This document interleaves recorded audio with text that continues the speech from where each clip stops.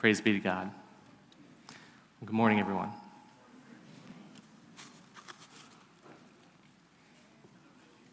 Desire, passion, jealousy, betrayal, anger, abuse, running away. These are all things that you can find just watching a 30-second commercial for The Bachelor. And I see by the laughs that we know what we're talking about. Even if you've never seen the show, you know the basic premise. There's one single guy, the Bachelor, and there's 30 single women who are all competing with each other to be Mrs. Bachelor. And so as the show goes on, there's anger, there's jealousy, there's backstabbing, betrayal. Had borne him no children. But she had a female Egyptian servant whose name was Hagar. And Sarai said to Abram, "Behold now, the Lord has prevented me from bearing children. Go in to my servant. It may be that I shall obtain children by her." And Abram listened to the voice of Sarai. So after Abram had lived 10 years in the land of Canaan, Sarai, Abram's wife, took Hagar the Egyptian, her servant, and gave her to Abram, her husband, as a wife. And he went into Hagar, and she conceived. And when she saw that she had conceived, she looked with contempt on her mistress. And Sarai said to Abram, "May the wrong done to me be on you. I gave my servant to your embrace, and when she saw that she had conceived, she looked on me with contempt. May the Lord judge between you and me." But Abram said to Sarai, "Behold, your servant is in your power. Do to her as you please." Then Sarai dealt harshly with her, and she fled from her. The angel of the Lord found her by a spring of water in the wilderness, the spring on the way to Shur. And he said, "Hagar, servant of Sarai, where have you come from, and where are you going?" She said, "I am fleeing from my mistress, Sarai." The angel of the Lord said to her, "Return to your mistress and submit to her." The angel of the Lord also said to her, "I will surely multiply your offspring so that they cannot be numbered for multitude." And the angel of the Lord said to her, "Behold, you are pregnant, and you shall bear a son. You shall call his name Ishmael, which means God hears. He shall be a wild donkey of a man, his hand against everyone, everyone's hand against him, and he shall dwell over against all his kinsmen." So she called the name of the Lord who spoke to her, "You are a God of seeing." For she said, "Truly here, I have seen him who looks after me." Therefore, the well was called Bir Lahai Roi, which is translated, "The well of the living one who sees me." It lies between Kadesh and Bered. And Hagar bore Abram a son, and Abram called the name of his son, whom Hagar bore, Ishmael. Abram was 86 years old when Hagar bore Ishmael to Abram. This is the word of the Lord. So our story today opens up with Sarai with a very basic statement. Now Sarai, Abram's wife, had borne him no children. If you remember, this is not something new in the book of Genesis. We already saw this about 2 weeks ago when we opened up chapter 15. Chapter 15 started off with Abram bringing the same concern to God. Chapter 15 starts off, "After these things, the word of the Lord came to Abram in a vision. 'Fear not, Abram, I am your shield. Your reward shall be very great.' But Abram said, 'O Lord God, what will you give me? For I continue childless, and the heir of my house is Eliezer of Damascus.' And Abram said, 'Behold, you have given me no offspring, and a member of my household will be my heir.'" So Abram was concerned here. He was worried. He was worried he was not going to have any kids. He was not going to have any descendants. He was worried he's not going to have any heir. But God went ahead and he made a promise to Abram here. And it says in Genesis 15, verse 4, "And behold, the word of the Lord came to him. This man shall not be your heir, And it's very bold. Your very own son. Your very own son will be your heir. In other words, no Abram, not someone else's son, but your son, your very own son will be your heir. It's plain and simple. When God promised that, it was as good as done. But that was chapter 15, and now we're on chapter 16. We don't know how much time has passed, but it seems like God hasn't kept his promise. It starts off, Sarai, Abram's wife, had borne him no children. How much time had passed, we don't know, but she was starting to get a little bit impatient. So knowing that Abram's very own son would be his heir, and that's certain, but also seeing that time and time again she's not getting pregnant, Sarai formed a plan, and starts off in the rest of verse 1. She had a female Egyptian servant whose name was Hagar. And Sarai said to Abram, "Behold now, the Lord has prevented me from bearing children. Go in to my servant. It may be that I shall obtain children by here." So if you think about it, this is a very simple plan, right? She's not able to conceive. She's not able to get pregnant. She's not able to give Abram a son, which means technically she is standing in the way of God's promise coming true. She's the problem here. And she, at least in her mind, thinks, I'm the problem here. But I do have this servant. And if Abram were to have a son through the servant, then technically God would be right. Your very own son will be your heir. It's a wonderful plan, isn't it? Yeah, we have some laughs thing, probably not. And we can appreciate Sarai for feeling this way. There's plenty of times in our own lives where God has called us to something and we're ready to go, and the thing that we hear next is wait. Hold on.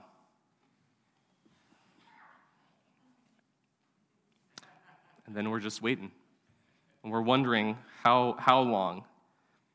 Whether it's ministry or parenthood or a job or some other calling, the timing just doesn't seem to go along the way that we expect it to. And we start to think that maybe God's the one dragging his heels. Now, if we're unfaithful, we might abandon that. But if we're even faithful but not in a perfect way, we might try to help God out, right? Give him a little nudge. Try to get the ball rolling. But sometimes usually this doesn't go the way that we hoped. Back in 2012, there was a tiny little church in a corner of Spain. It had a beautiful fresco painting on the wall, Jesus with a crown of thorns. It was called Ecce Homo, behold the man, from Pilate's famous saying. And I think you can see it here. It's a beautiful painting, but it was in some rough shape. It had been deteriorating for a number of years, and they could fix it up and restore it. There was this 80-year-old member of the church, and she was getting impatient with how long it was taking for this painting to be restored. She was waiting and not seeing the restoration process go along. It was taking too long, so she decided to take matters into her own hands because she was an amateur artist. And she figured, maybe I should just help God out here a little bit, right? What if I were to touch up the painting myself? So she took the painting, she worked on it herself, and let's see the result of that. Yeah, it did not turn out very well, did it? It's okay, you can laugh. So, needless to say, the police were called in, and when Spanish police, when they realized this was not an act of vandalism, it was not a hate crime, it was just a little old lady who got in way over her head. After they determined that, and the details were released to the public, this went viral on the internet, as I'm sure you can imagine. And so a new name for the painting was proposed. At first it was Behold the Man, but the new title of this painting is Behold the Monkey. This woman wanted to help. She had good intentions. She wasn't trying to destroy the painting, but she got in way too much over her head. She was not qualified to actually help move this along. And if you and I are serious with ourselves, that's true for us all the time. Have you ever considered that God keeps the planets spinning in the orbit? Have you considered that he has every hair on every head in this room numbered? So when God says, I'm going to do something, and it's very clear that only he can do that, how do you and I think that we're going to help him along? He will do it in his own timing. God doesn't need our help to do what he said he's going to do. God doesn't need your help. He doesn't need my help to do what he already said that he is going to do. But Sarah didn't really believe that. And so she proposes this plan to Abram, and our text says this: and Abram listened to the voice of Sarai. Why is that theologically significant? God told him, your very own son will be your heir. Plain meaning of that, you, your wife, going to have a kid. But I don't really see it working out with my wife. So it couldn't be that God really meant that. Did God really say, you see where we're going? Hearkening back to Genesis 2 here. And the snake slithers up to Eve and says, did God really say that? And so Abram is supposed to follow the voice of God here, but he listens to this. Maybe it's not actually the way that it seems like it's supposed to be. So Sarai gives Hagar to Abram, and perhaps surprisingly, Hagar conceived almost right away, right? Doesn't show any delay in the text. It's just almost, boom, she's pregnant. And so it seems that just by that alone, Sarai's logic was justified, okay? She really actually was the problem here. And so now everything's right with the world. God's plan can continue moving forward, but there's about to be some bachelor-level drama in this text. So we move on. Our text continues.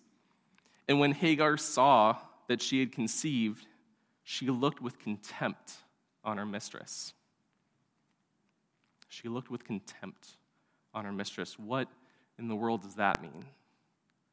So as I was preparing for this sermon today, I looked through a number of commentaries, most of which were written by men, and by and large, none of them wanted to touch this part. They kind of steered clear, and they're like, I don't really know what's going on here. But I think it's obvious if you know anything about women. What was Sarai really saying when she first came to Abram with this plan? What drives a woman to say, go take my servant? What's she really saying? She's saying, Abram, I'm the problem. I'm the reason that you don't have a son. I'm just a withered old hag.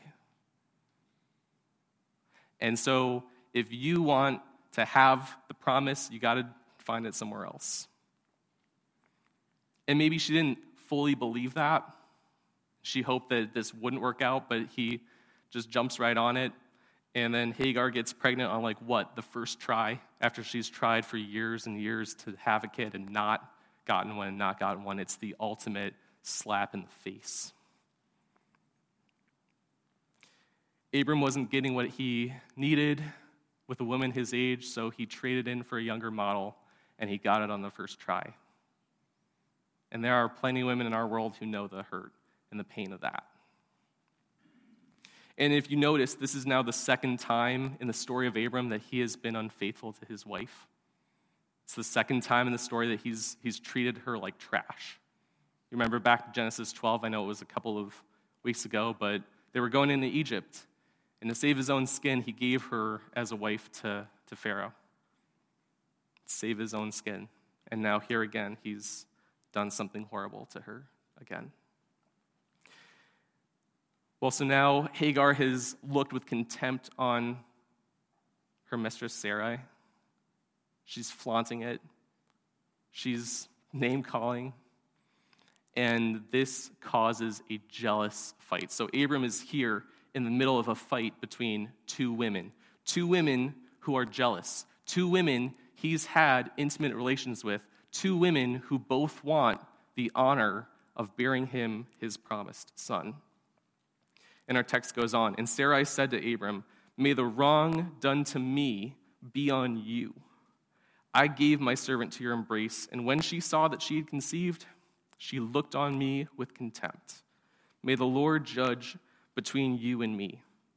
But Abram said to Sarai, "Behold, your servant is in your power.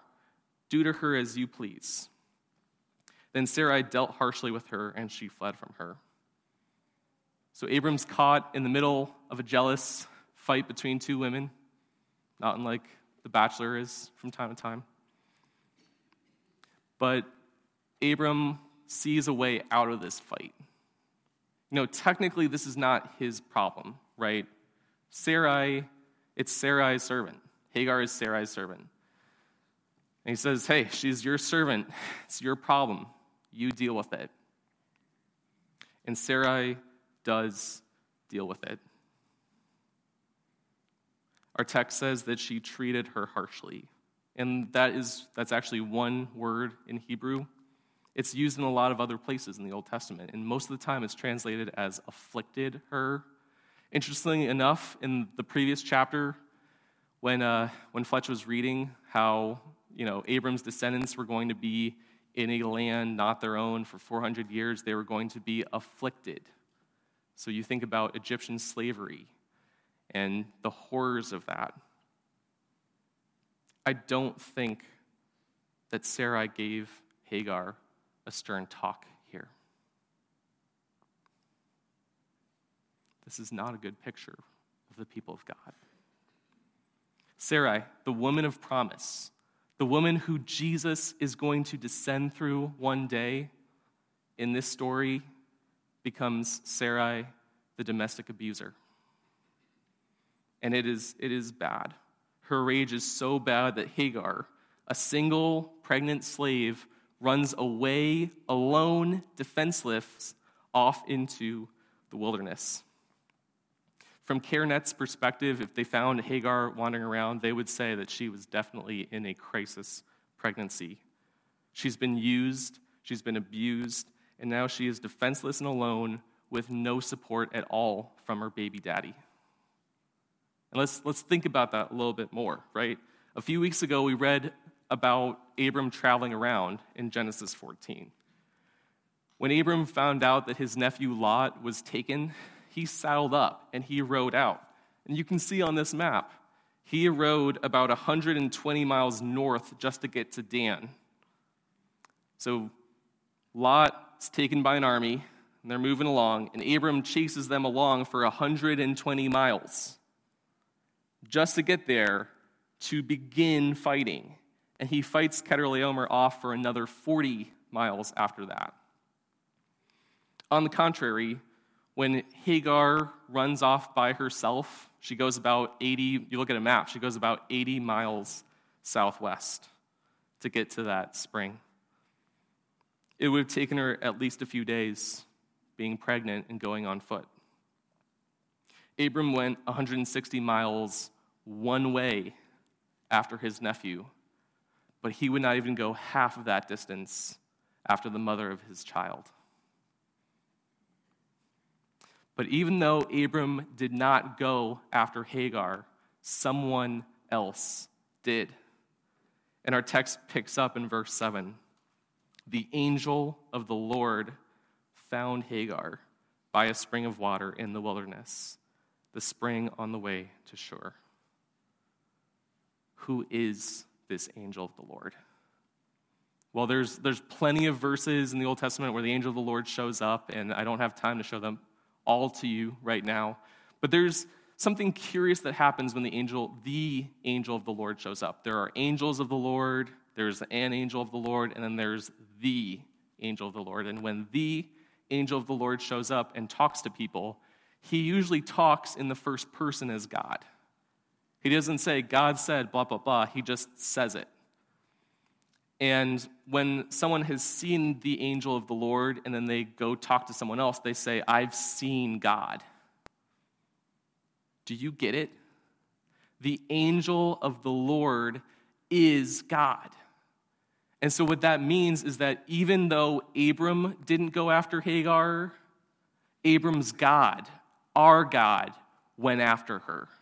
He went after her. He pursued her. Jesus Christ was Hagar's knight in shining armor when nobody else in this text was going to be. And ladies, listen up. Jesus is Hagar's knight in shining armor, but he's also yours. And I know what you're thinking. You might be thinking, well, my husband is, or my boyfriend, or my fiance. And that's cute. And I appreciate that. But you're wrong. You're wrong.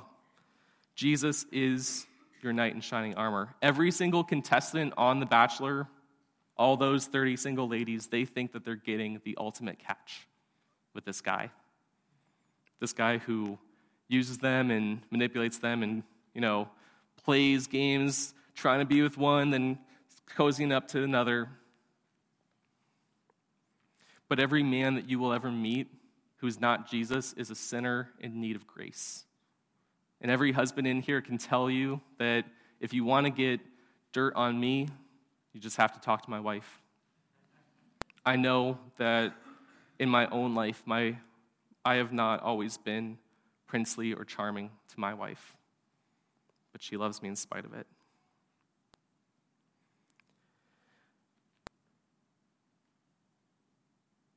When Jesus comes to find Hagar, he tells her a couple of things. Let's look at the last one for a second in verse 11. And the angel of the Lord said to her, "Behold, you are pregnant, and you shall bear a son. You shall call his name Ishmael," which again, that means God hears. "You shall call his name Ishmael because the Lord has listened to your affliction." The Lord has listened to Hagar's affliction, but she goes ahead and she takes it one step further. Our text says, "So she called the name of the Lord who spoke to her, 'You are God of seeing.' For she said, 'Truly here, I have seen the one who looks after me.'" He's the God who hears her. And women of Emmanuel, there might be times where you feel like Hagar. You feel alone or afraid or defenseless. I strongly hope that this is not the case, but it might be that some of you have been used, abused, thrown away like she was. And you're still carrying around that shame after all of these years. But listen to this. The same God who found Hagar in the wilderness, who heard her affliction, who saw her there alone, and who came after her, he hears you, and he sees you, and he takes care of you. He loves you the way he loves her. Don't settle for anything less. Now, all the guys in the room are probably mad at me because they feel like I just threw them all into the bus. So here's my word of encouragement to you, men. You're not a knight in shining armor. You're not. Not for your wife, not for your girlfriend, not for some woman who's yet to come. Only Jesus fills those shoes. But you know what you could be? You could be the second best thing. A wife is a gift from the Lord. You're not God's gift to women. Woman is God's gift to man. And if God has blessed you with a woman in your life, then this is your calling here in Ephesians chapter 5. Paul says, "Husbands, love your wives as Christ loved the church and gave himself up for her, that he might sanctify her, having cleansed her by the washing of water with the word, so that he might present the church to himself in splendor, without spot or wrinkle or any such thing, that she might be holy and without blemish." And so, men, if you have a woman in your life, you're called to love her as Jesus loves his church. And that is a high and holy calling, and you will fail, as I have. But there is grace for us when we fail. And when it works, when we do love this way, We're a picture of the same love that Jesus has to a weak and weary world. If God has given you a woman in your life, treat her well. She's a daughter of the King. Now, the angel of the Lord does say a few other things to Hagar in this passage. Most importantly, he makes the exact same promise that he just made to Abram. Did you notice that? To this lowly Egyptian servant girl, God makes the same promise that he did to Abram. How incredible is that? He says, I will surely multiply your offspring so that they cannot be numbered for multitude. And he also says this in verse 8, Hagar, servant of Sarai, where have you come from and where are you going? She said, I am fleeing from my mistress Sarai. The angel of the Lord said to her, return to your mistress and submit to her. Hagar has been used and abused by Abram and Sarai. But in spite of all of that, and this is not a good chapter for Abram, is it? Right? This is a man who has just been praised because he had faith in God. This is a man who will be the one through whom all the nations are blessed. But even with this horrible chapter in the middle of that, God does not come to Hagar and say, I'm starting over with you. You will be the one through whom all the nations are blessed. Abram is still, in spite of his weakness, in spite of his failing, he is not thrown away by God. And that's good news for us, because we are the people of God. And there are times when we mess up. And there are times when we hurt people and send them away. And we are not thrown away either. God does not tell Hagar to go back because he wants her to get another beating. He tells her to go back because Abram and Sarai are still the family of promise. They're still the ones through whom the world is going to be blessed. God knows that she doesn't stand a chance out here in the wilderness all by herself. And by the way, even after traveling 80 miles by herself, pregnant, she is still only halfway to Egypt. That's a long distance, a long journey, and she is a single woman. She was not going to make it. So God graciously provides for her, right? He doesn't send her back alone. He sends her back with a blessing. He calls her to go back to the people of God. I'm a 30-year-old man. Given the timetables of generations, that puts me squarely in the millennial camp.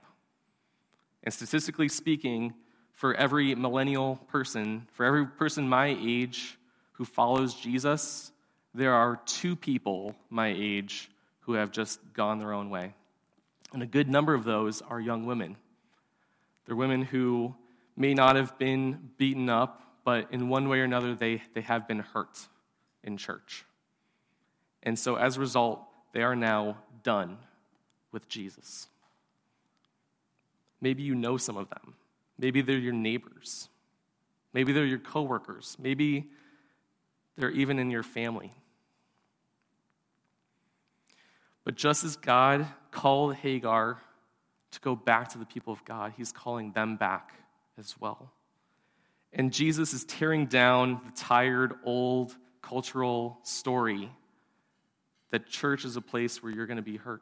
He's tearing that down, and he's building up good, solid, Bible-believing churches that value women, celebrate them, and want them to grow. And you know what, Emmanuel Church? You're one of those churches.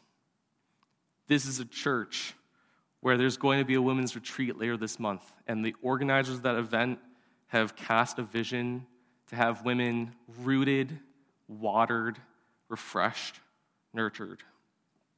This is a church that will routinely give to an organization called CareNet. And do you understand what we do when we give to places like that? We're living out this verse from James. As James said, religion that is pure and undefiled before God the Father is this: to visit orphans and widows in their affliction. Did you notice that word? Did you catch that word? In their affliction. Hagar was afflicted, and God found her out there alone. No support, no help. He found her. The women who come into CareNet, they're alone. They're afflicted. They're without support. And we find them. When we help widows and orphans, when we help people with no other means of support, we are doing something pure and undefiled before God our Father. So as we wrap up here today, I want to offer 2 invitations to everyone in the room. First of all, maybe you know somebody who's been used or abused, or if you don't know that, you strongly suspect it. Maybe there's an older man on your street who has a woman less than half of his age, and every time you see her, she just seems afflicted, scared. Maybe you just see someone from across the street, or you know a coworker who seems to have a difficult situation. Whatever it is, if you know someone like that, maybe this is your call to invite them to church, to invite them to come here, to this church that loves women, this church that wants to see them restored and built up, that they would know that this is a place where they will be loved. Maybe you know someone like that because you are that person. If you are that person, and you still, after all these years, are going through the shame and the hurt that came from that, don't keep it to yourself. As a church, we're called to bear each other's burdens, and therefore, what? Finish it. Bear one another's burdens, and thereby fulfill the law of Christ. Bear one another's burdens. The elders here, the organizers of the women's conference, they would love to pray for you. They would love to support you. They would love to help you lay that down at the foot of the cross and know that you don't have to carry that with you. And so as we go forth from here, my prayer for all of us is that we would be encouraged to share this with other people, this place, but more importantly, the one that we love and serve, the one who goes after those who are oppressed and afflicted. Let's pray.